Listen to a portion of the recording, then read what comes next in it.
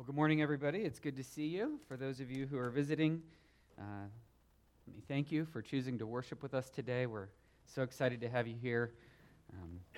My name is Greg. I serve here as the lead pastor, and one of my main jobs is to deliver the word week in and week out, and we do so by preaching through books of the Bible, and we are in Exodus chapter 7 today. So please open up your Bibles to Exodus chapter 7. Exodus chapter 7, we're going to continue our study through the book of Exodus, and today we're going to cover the first 13 verses of chapter 7 of the book of Exodus. If you are just joining us today, this is your first installment in the Exodus series. We will do our best in the first slide to review what we've come to so far so that even though you're jumping on a treadmill that's already running, you can at least have a fighting chance of keeping up a little bit.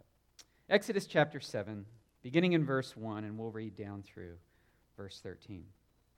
And the Lord said to Moses, "See, I have made you like God to Pharaoh, and your brother Aaron shall be your prophet. You shall speak all that I command you, and your brother Aaron shall tell Pharaoh to let the people of Israel go out of the land. But I will harden Pharaoh's heart, and though I multiply my signs and wonders in the land of Egypt, Pharaoh will not listen to you. Then I will lay my hand on Egypt and bring my hosts, my people, the children of Israel, out of the land of Egypt by great acts of judgment. The Egyptians shall know that I am the Lord when I stretch out my hand against Egypt, just as the Lord commanded them." Now Moses was 80 years old, and Aaron 83 years old, when they spoke to Pharaoh. Then the Lord said to Moses and Aaron, "When Pharaoh says to you, 'Prove yourselves by working a miracle,' then you shall say to Aaron, 'Take your staff and cast it down before Pharaoh, that it may become a serpent.' So Moses and Aaron went to Pharaoh and did just as the Lord commanded. Aaron cast down his staff before Pharaoh and his servants, and it became a serpent. Then Pharaoh summoned the wise men and the sorcerers, and they, the magicians of Egypt, also did the same by their secret arts. For each man cast down his staff, and they became serpents. But Aaron's staff swallowed up their staffs. Still, Pharaoh's heart was hardened, and he would not listen to them, as the Lord had said." Let's pray. Father, would you give us grace and mercy to understand this passage today? Would you help us to know your mind? Would you help us to see that your word, the same word, can harden us in our rebellion against you, or your word can melt us and soften us? We see a dramatic shift taking place in two different people. There's a great change in Moses and his willingness to follow you and obey you. And even at 80 years old, he's just now begun his life's work. And there's also a great change wrought over Pharaoh, whose stubbornness and rebellion persist in ever-mounting proof that you alone are God. By all evidence, this man dies, shaking his fist at you. Yet we see the first step of that pressure coming today. Lord, give us hearts that melt like wax at your word. Give us hearts that want to be moved by you. Give us hearts that will obey and hear and listen for your glory. For we pray these things in Jesus' name. Amen. Well, as some of you might recognize from the title of this sermon, my wife and I enjoy Tolkien's trilogy, The Lord of the Rings. And it's about halfway through the second book. There's this famous line that you see on the screen here. For the first book and a half or so, storm clouds are gathering, armies are collecting, and King Theoden sees the enemy approaching. He's being attacked, and he says, "And so it begins." This line has infiltrated me and my wife's everyday life. I'll be standing looking out the window in mid to early November, and I'll see the first snowflakes of the winter I take a sip of my cup of coffee and I say ominously, "So it begins." We've been enjoying a few hours of quiet in the morning. The sun is up. Things are just starting to feel relaxing, and we hear the creak of the door open upstairs and the pitter-patter of little feet. The silence is about to break, and my wife says in her most ominous voice, "And so it begins." Indeed, the peace is about to let loose. The children are about to come thundering down the stairs, and so it begins. Everything to this point in the book of Exodus has been a prelude. We've been working our way up to this grand event. We're going to talk in a moment about the centrality of this event in the Old Testament and just how important it is for the whole Bible moving forward. But everything, like I said, was mere prelude. And here today we will encounter the beginning of the great event of the Old Testament. Just to get a little review, in Exodus chapter 5, Moses details the desperate circumstances surrounding the nation of Israel. Moses has gone to Pharaoh and said, "Let my people go."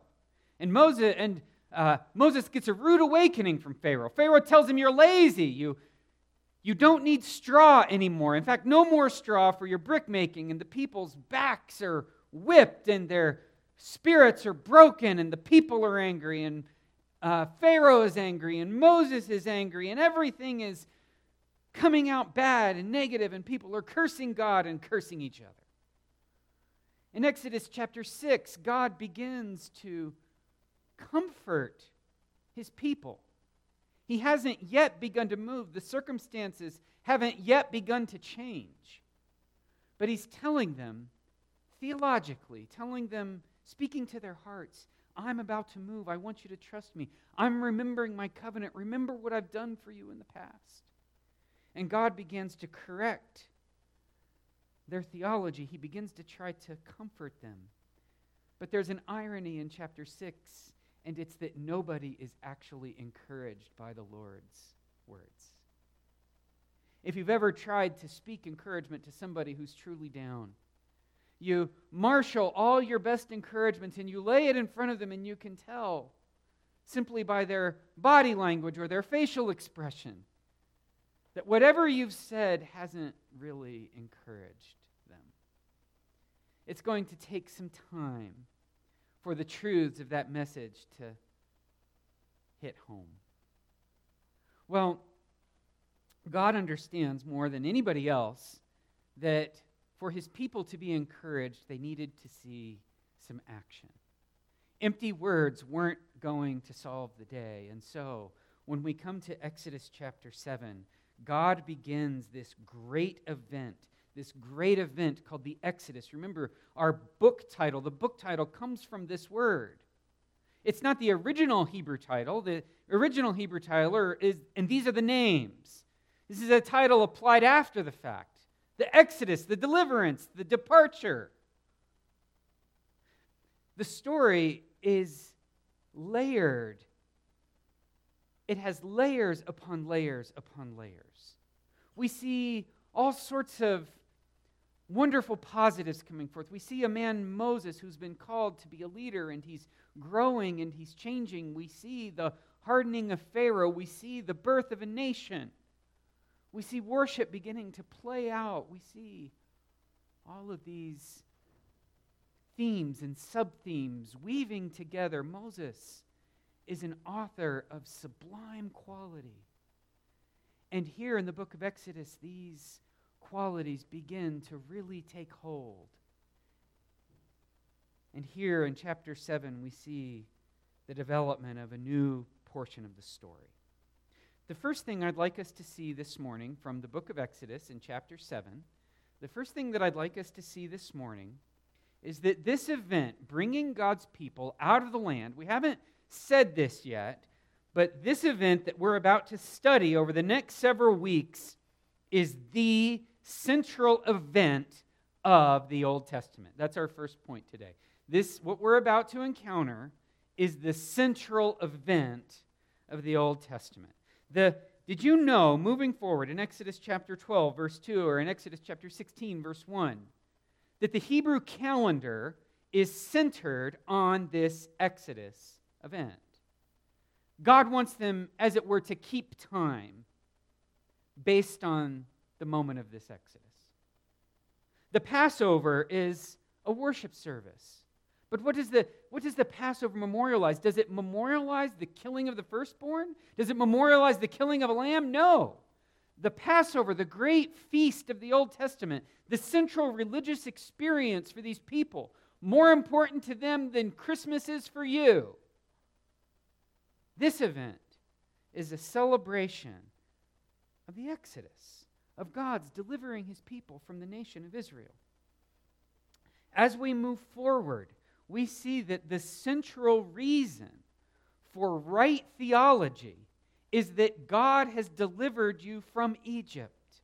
It's present time and again. I have just one reference up there, but I could put 20 different others. God says there's a reason you need to have theological orthodoxy. There's a reason you need to protect my truth. And it's because I brought you as a nation up out of the land of Egypt. God says, I want you to have godly character. He says, something as simple as having right weights and balances in Leviticus 19:35 or Numbers 15:40. Imagine this. Imagine there's a scandal in the valley. We've been pumping gas at $3.95 a gallon. I won't comment on the price of that gas, but imagine it's reported in the Standard Examiner that our local Maverick has altered the meter of the gas pump. And even though it says it's giving you 20 gallons, it's actually only giving you 19.9 gallons. And imagine if they collected just 5% or 0.5% extra off of everybody that comes through. Don't you think that would make a big difference at their bottom line eventually? Those gas pumps are calibrated. There's a seal that's put on them so that you have confidence that when it says you get 20 gallons, you get 20 gallons. Well, God in Leviticus says when you're weighing out gold or when you're weighing out items, you have a bag of weights, and that's how you determine weight. My people will not have a set of weights that are a little too heavy or a set of weights that are a little too light. If your weight says 1 pound, it will be 1 pound. You will be ethical, righteous people. Why? Because I delivered you from Egypt. I brought you out. The deliverance, the Exodus, becomes the reason for godly character.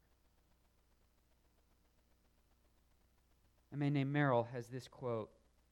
He says, the Exodus is the most significant historical and theological event of the Old Testament because it marks God's mightiest act in behalf of his people. Imagine God doing something so obvious in the United States of America, the great superpower of our time. And God publicly delivers the nation from some evil in some dramatic way, despite the military might that we possess. And God does all of this publicly and obviously and supernaturally, to where the only conclusion is God did this. This was an act of God. This is the event that God does. This is the moment that people hearken back to time and again. A man named D.A. Carson said it this way: the Exodus controls a great deal of the discussion of the entire rest of the Old Testament. And he's right. He goes on to say that the rest of the Old Testament is a commentary on this event. All the rest of the Old Testament explains the significance of God taking his people out of the land.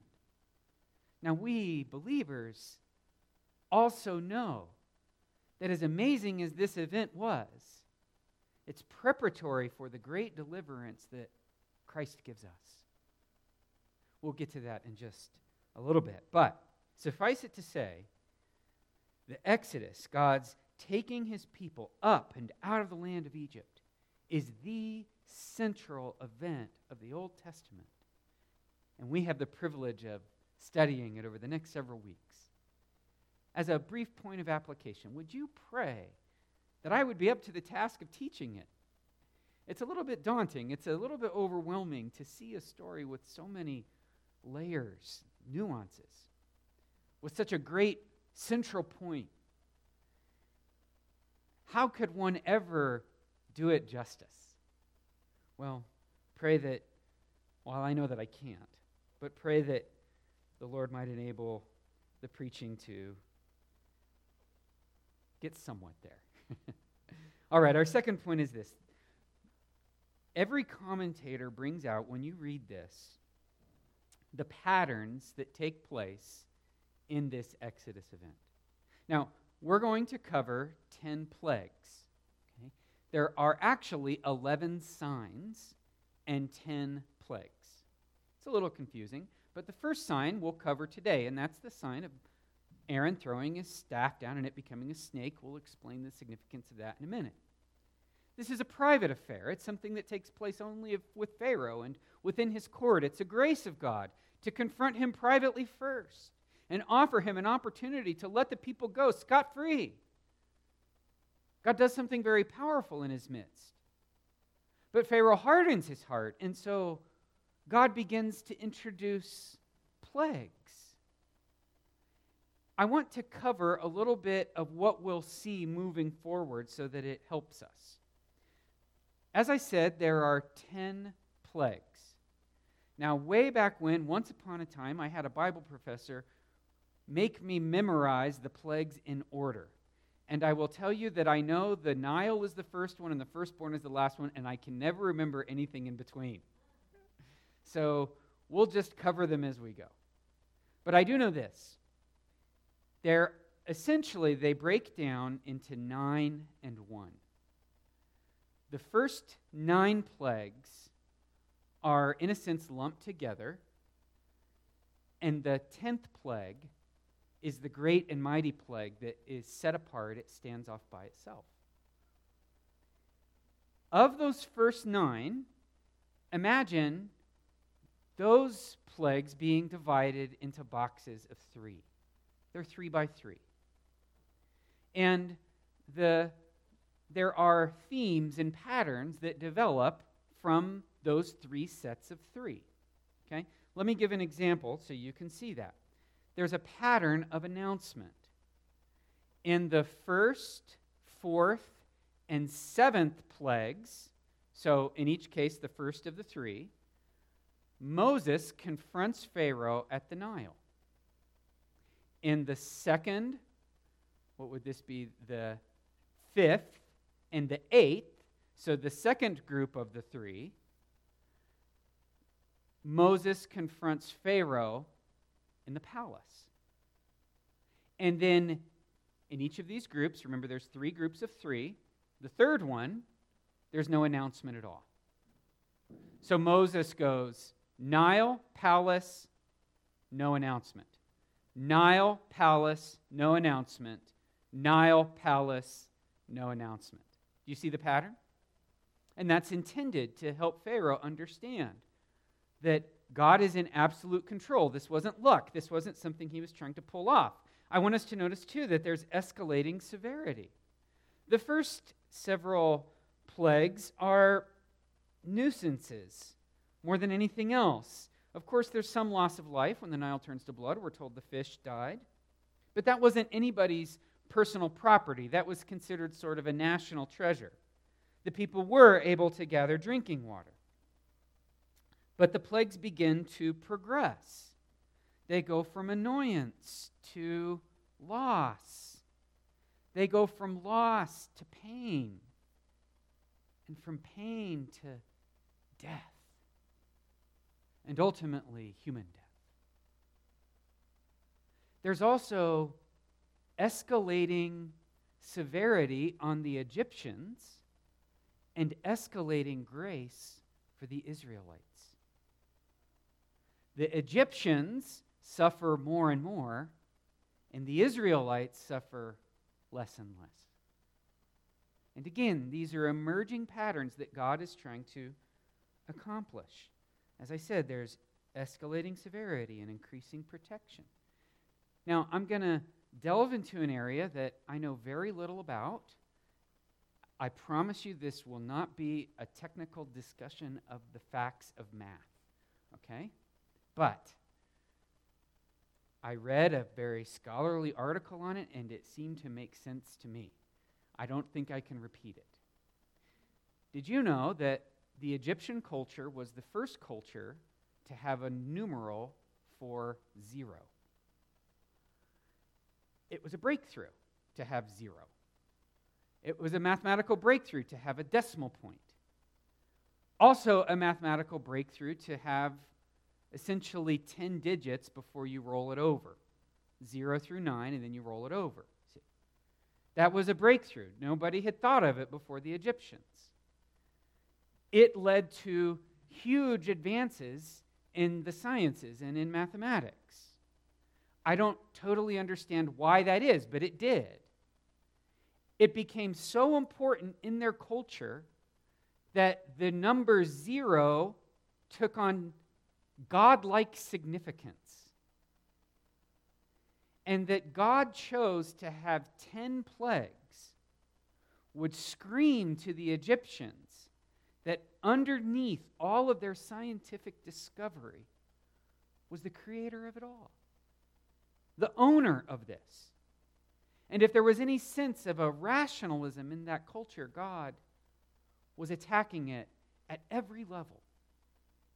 And as we'll see as we work through the plagues, God is assaulting this pagan culture from every angle, from their pantheon of gods to their leader, to the day-to-day things that they began to worship, even down to their mathematics and sciences.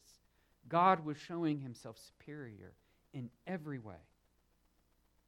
Now, let's move our study forward a little bit and get specifically into Exodus 7. This, what we see right here, is a holy war. God is engaging in a holy war against the nation Egypt. And the first thing that I want us to see is that God is the one who is taking the initiative. Look right here at chapter 7, verse 1.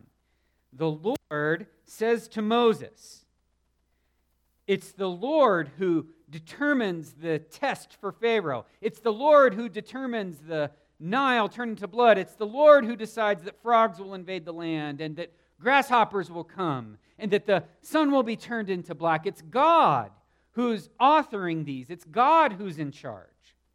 In fact, it's God who demands in chapter 7, verse 2, a precise obedience. He says, Moses, obey, do exactly as I say. God wants the precise words that Moses uses to reinforce and undergird the theological message that he's giving. Moses is not his own independent actor here. He's an ambassador being sent on a job. And it's not his job to render himself to the sensibilities of his audience. It's his job to deliver the message that his king has sent. And God wants it sent with precision. Furthermore, God is the one who says that he's causing these things to happen. Look at chapter 7, verse 3. But I will harden Pharaoh's heart, and though I multiply my signs and wonders in the land of Egypt. The word multiply, you might want to circle that and put a little caret in there. Cause to multiply. Make to multiply. There's an emphatic root in this word. It's saying, I myself am going to cause this to happen. God is taking great initiative in this holy war. In this holy war, God is giving signs. Look in chapter 7, verse 3. He says that these signs, he's going to multiply them. And these signs, of course, they're wonders. God is going to turn the Nile into blood. He's going to have Aaron's stick turn into a snake. But we have to stop for a moment. because these aren't wonders just for the sake of doing a wonder. It's not a miracle just for the sake of performing it. During the height of COVID, when we were marooned in our houses, I have to make a confession. I was bored out of my mind. My job is people, being around people, sitting with people, and suddenly I wasn't allowed to do that. And my job is speaking, and I had speaking engagements, and they all disappeared. And next thing I knew, I found myself with lots of time. I didn't know what to do with it. So among other things, I would have the kids go to bed at night, and I would turn on YouTube, and I would learn magic tricks. And in the morning, and I would practice them and practice them. And in the morning, when they would wake up, I would do my magic tricks on them. And they would be more amazed at sometimes than others, you know. But I was doing a trick just to do a trick. There was no great significance in it, other than just to do a fun dad thing. God is doing something quite the opposite. He has a point in mind. In fact, when God says sign, think of it like an actual sign arrow. By performing this sign, God is pointing to something. He's pointing to himself. He's pointing to something great. So what is it that he's pointing to? What is the thing he's pointing to? Well, we read about that. God wants to be acknowledged. He says, Egypt will know that I myself am Yahweh. And God is the one who's consistently using religious terminology. He says to Moses, he says, see, I have made you as Elohim. And then he says, and your brother Aaron, then he uses the word Yahweh, shall be your prophet. God is using theological terms because this is a theological war. This is a holy war for the hearts and minds of the Egyptian people and for the hearts and minds of the Israelite people. And God wants to demonstrate that at every level he reigns supreme. At every level he reigns supreme. And God is the one who's bringing religious and theological terminology in so that the people see that he is behind it. God is performing signs not just to show that he's mighty, but to show something true about himself. Okay. That's enough prelude. Actually, the next point is the prelude. Let's get to the first sign. The first sign, which is a prelude sign. This is the first sign. Go with me to verse 8. The Lord said to Moses, when Pharaoh says to you, prove yourselves by working a miracle, then you shall say to Aaron, take your staff and cast it down before Pharaoh that it may become a serpent. So Moses and Aaron went to Pharaoh and did just as the Lord commanded. Aaron cast down a staff before Pharaoh and his servants, and it became a serpent. Let's stop there and unfold this a little bit. God predicts, he says, hey, Moses and Aaron, you're going to go talk to Pharaoh, and you're going to say, let my people go. And when you go there, he's going to say something to you. Now, imagine Moses. It hasn't happened too often yet. It's going to start happening very often. But Moses goes, and you can imagine the look on his face when Pharaoh says exactly to the letter what God says he will say. And the tone of Pharaoh's challenge is this. He says, do a sign. Literal translation is, do a sign for yourselves. In other words, what he says is, who are you?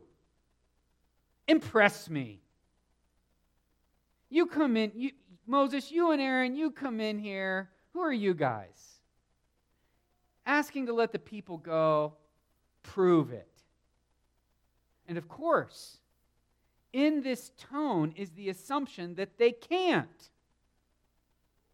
Pharaoh is thinking that they'll come in and leave with their tail between their legs. They can't produce any sign for themselves. You can imagine Moses and Aaron looking at each other when Pharaoh says, "Prove yourselves." And they're like, "Okay." This is what God said would happen. Aaron takes his staff and he throws it onto the ground, and it becomes a tannin, a serpent. Translators are unsure how to translate this word. When Hebrew people talk about zoology, they're not trying to be precise like we would be. I was talking with somebody just 2 days ago, and they have, let's see if I can remember it right, they have golden retrievers. And I mistakenly called their dogs golden labs. I know, that's a big uh-oh. And I was on the receiving end of a very educational lecture on the differences between golden labs and golden retrievers. I think I'm going to call them labs next time, just so I can get a rise, okay?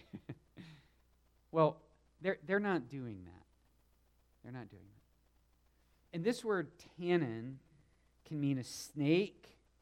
It can mean a crocodile, a lizard, a scorpion. It can, in the book of Exodus and the book of Jeremiah, it's referring to a more mythological creature like a dragon. And so most interpreters think, okay, given the state of Egyptian religion, it's probably a snake, but by using the word tannin instead of Nehushta, it's probably a particularly large and gnarly-looking snake. Okay? If it's big enough to be a staff, that's the sort of snake that would send you running. Okay? I like to run on the trails in Utah. I haven't seen one yet this year, but I have frequently seen rattlesnakes. I let them be. I don't attempt to kill them or touch them in any way. I would be hard-pressed, though, to think I've seen one that's taller than my waist if you were to stretch it out. Imagine one going from the above my head down to the floor. It would be a pretty large snake.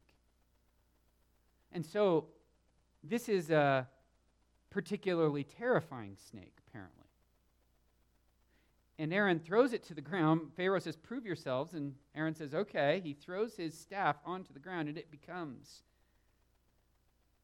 this giant, poisonous serpent. We're told that Pharaoh decides that he will attempt to one-up them. Now, it's important to note that this was God's idea. Aaron didn't think, I know what I'll do. I'll turn my staff into a snake. God wanted him to do this. Now, why is that? Because snakes in Egypt are incredibly significant. Pharaoh had a headdress that was gold, and it had a poisonous cobra on the front of his hat, or in the front of this golden amulet. And it was designed to ward off all evil powers, that Pharaoh was the keeper of this snake power, as it were. There were all sorts of different kinds of snake gods in the Egyptian pantheon. Whenever there was war on earth, they assumed that the snakes in the region beyond, in the netherworld, were fighting, and that fight had spilled over onto the earth. Snakes were symbols of power, symbols of healing, symbols of great terror. If a person was struck with a snake, it was assumed that that person had done something particularly odious to the gods, and so they struck him with a poisonous snake. There was a whole special class of people who were trained in dealing with snake bites, whose medicinal knowledge was dubious at best. But suffice it to say, snakes had this huge influence in the culture. I want you to imagine, I was trying this week to rack my brain for a symbol of equal value in our culture. Imagine a man walking down in front of the temple in Salt Lake City, the LDS temple in Salt Lake City. And on top of the temple sits the golden Moroni statue, and he's got his trumpet. And the man takes his wooden staff, and in front of a huge crowd of people, it turns into a trumpet. And he blasts on his trumpet.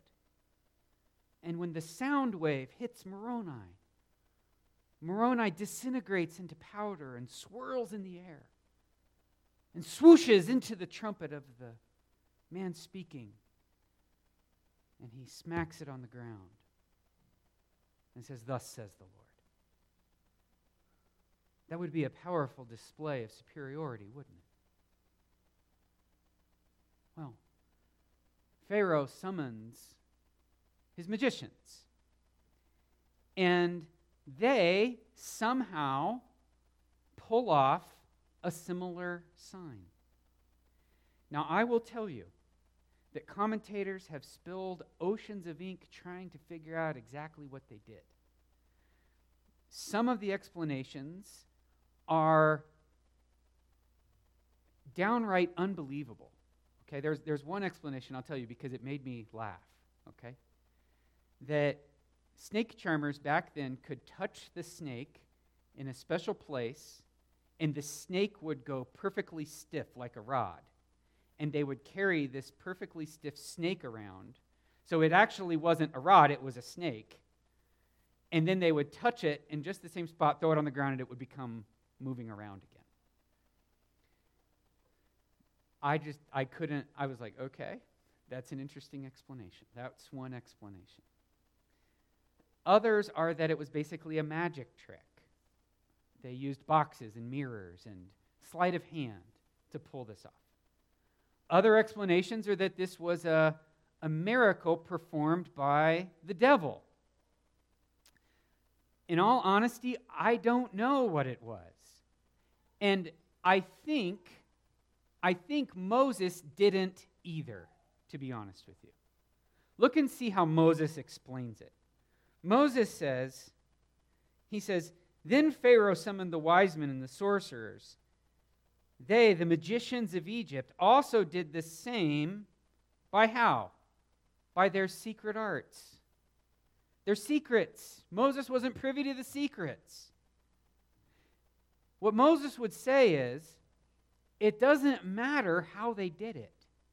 If it was a magic trick or if it was demonically empowered, what really matters is what happened next. And what happened next is that Aaron's staff swallowed theirs. Now, you need to draw a circle around that word swallowed and write the cross-reference Exodus 15:12. This word swallowed is only used 2 times in the book of Exodus. It's used here, and it's used for when Miriam was singing in the aftermath of the Exodus. She says that Pharaoh's legions went into the Red Sea, and the Red Sea swallowed them whole. It's an engulfing. And this is a symbol of judgment. And if you were Pharaoh or one of the wise men looking at this event, how could you have left with any other conclusion than the God of this man Moses and this man Aaron is so far superior to ours, we'd better just bow our hearts in worship right now. We'd better just let the people go. But what happened?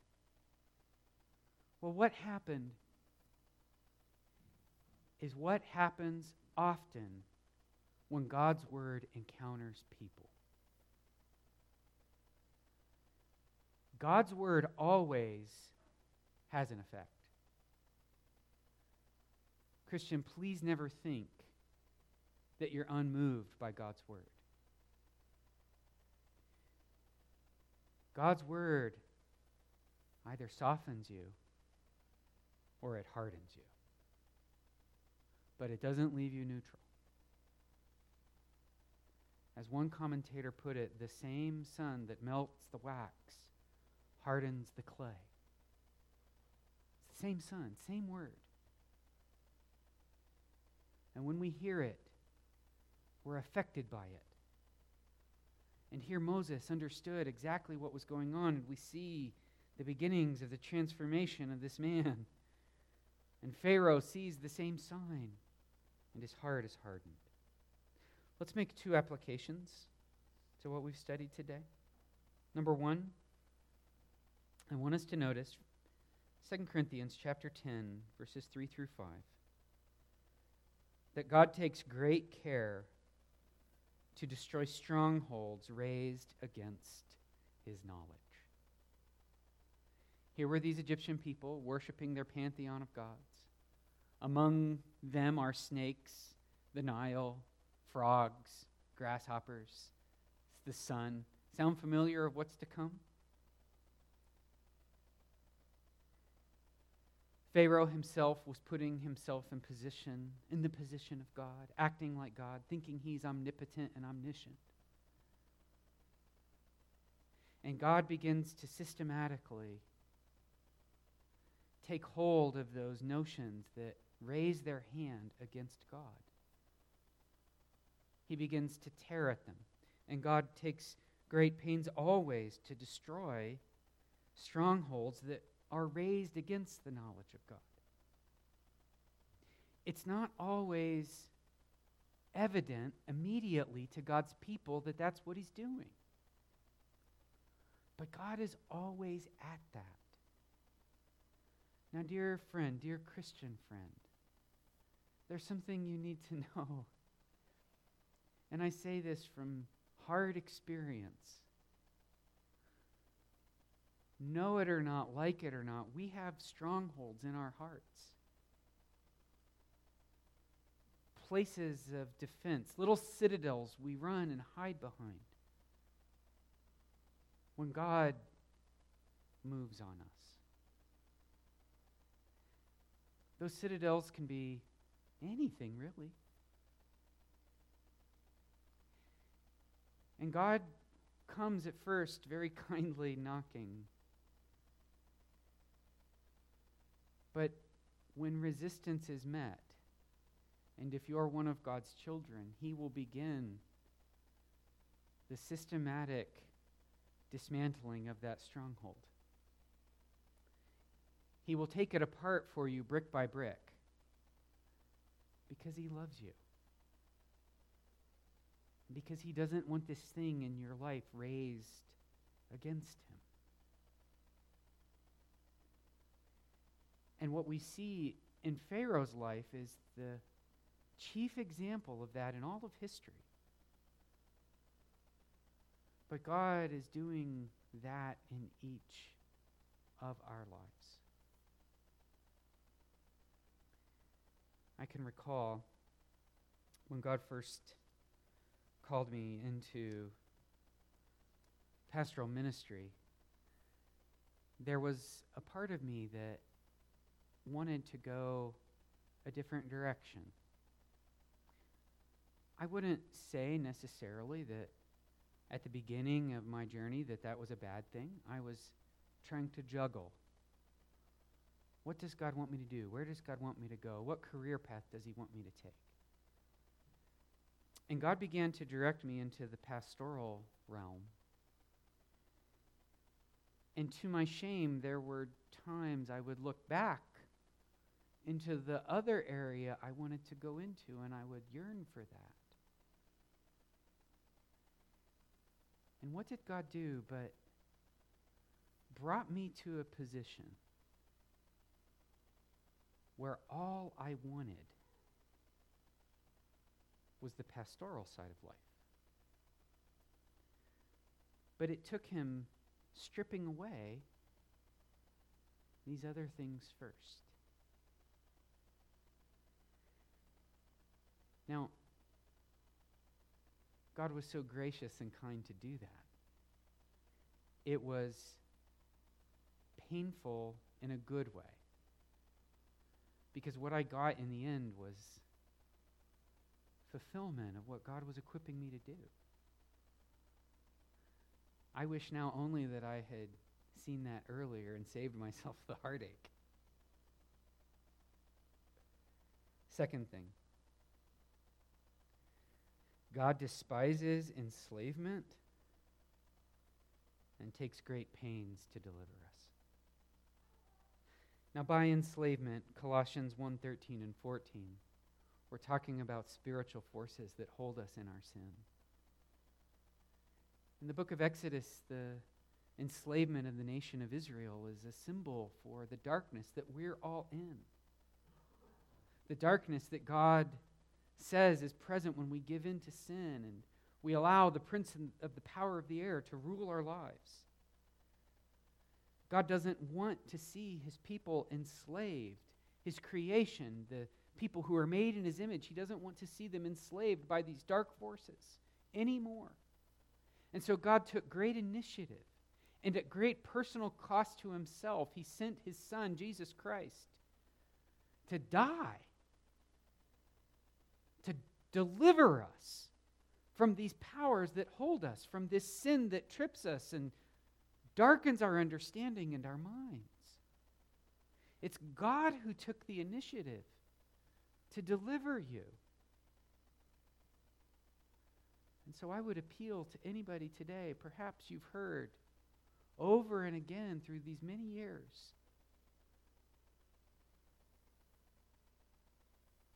the message that Christ will deliver you.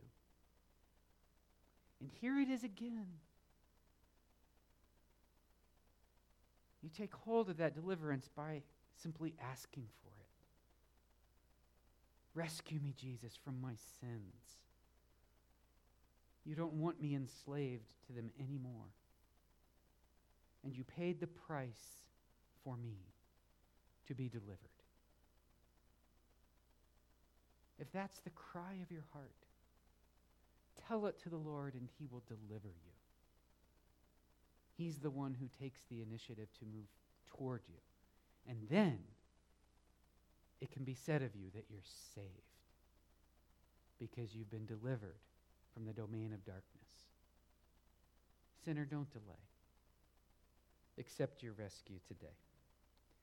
Father, would you give us grace to cling to your promises, to cling to your truth. If any in here have never been delivered from darkness, save them today. And for those of us who have strongholds that rise up against you, you've perhaps been tearing at them in recent weeks and months. May we let down our arms and allow you to reign. For we pray these things in Jesus' name. Amen.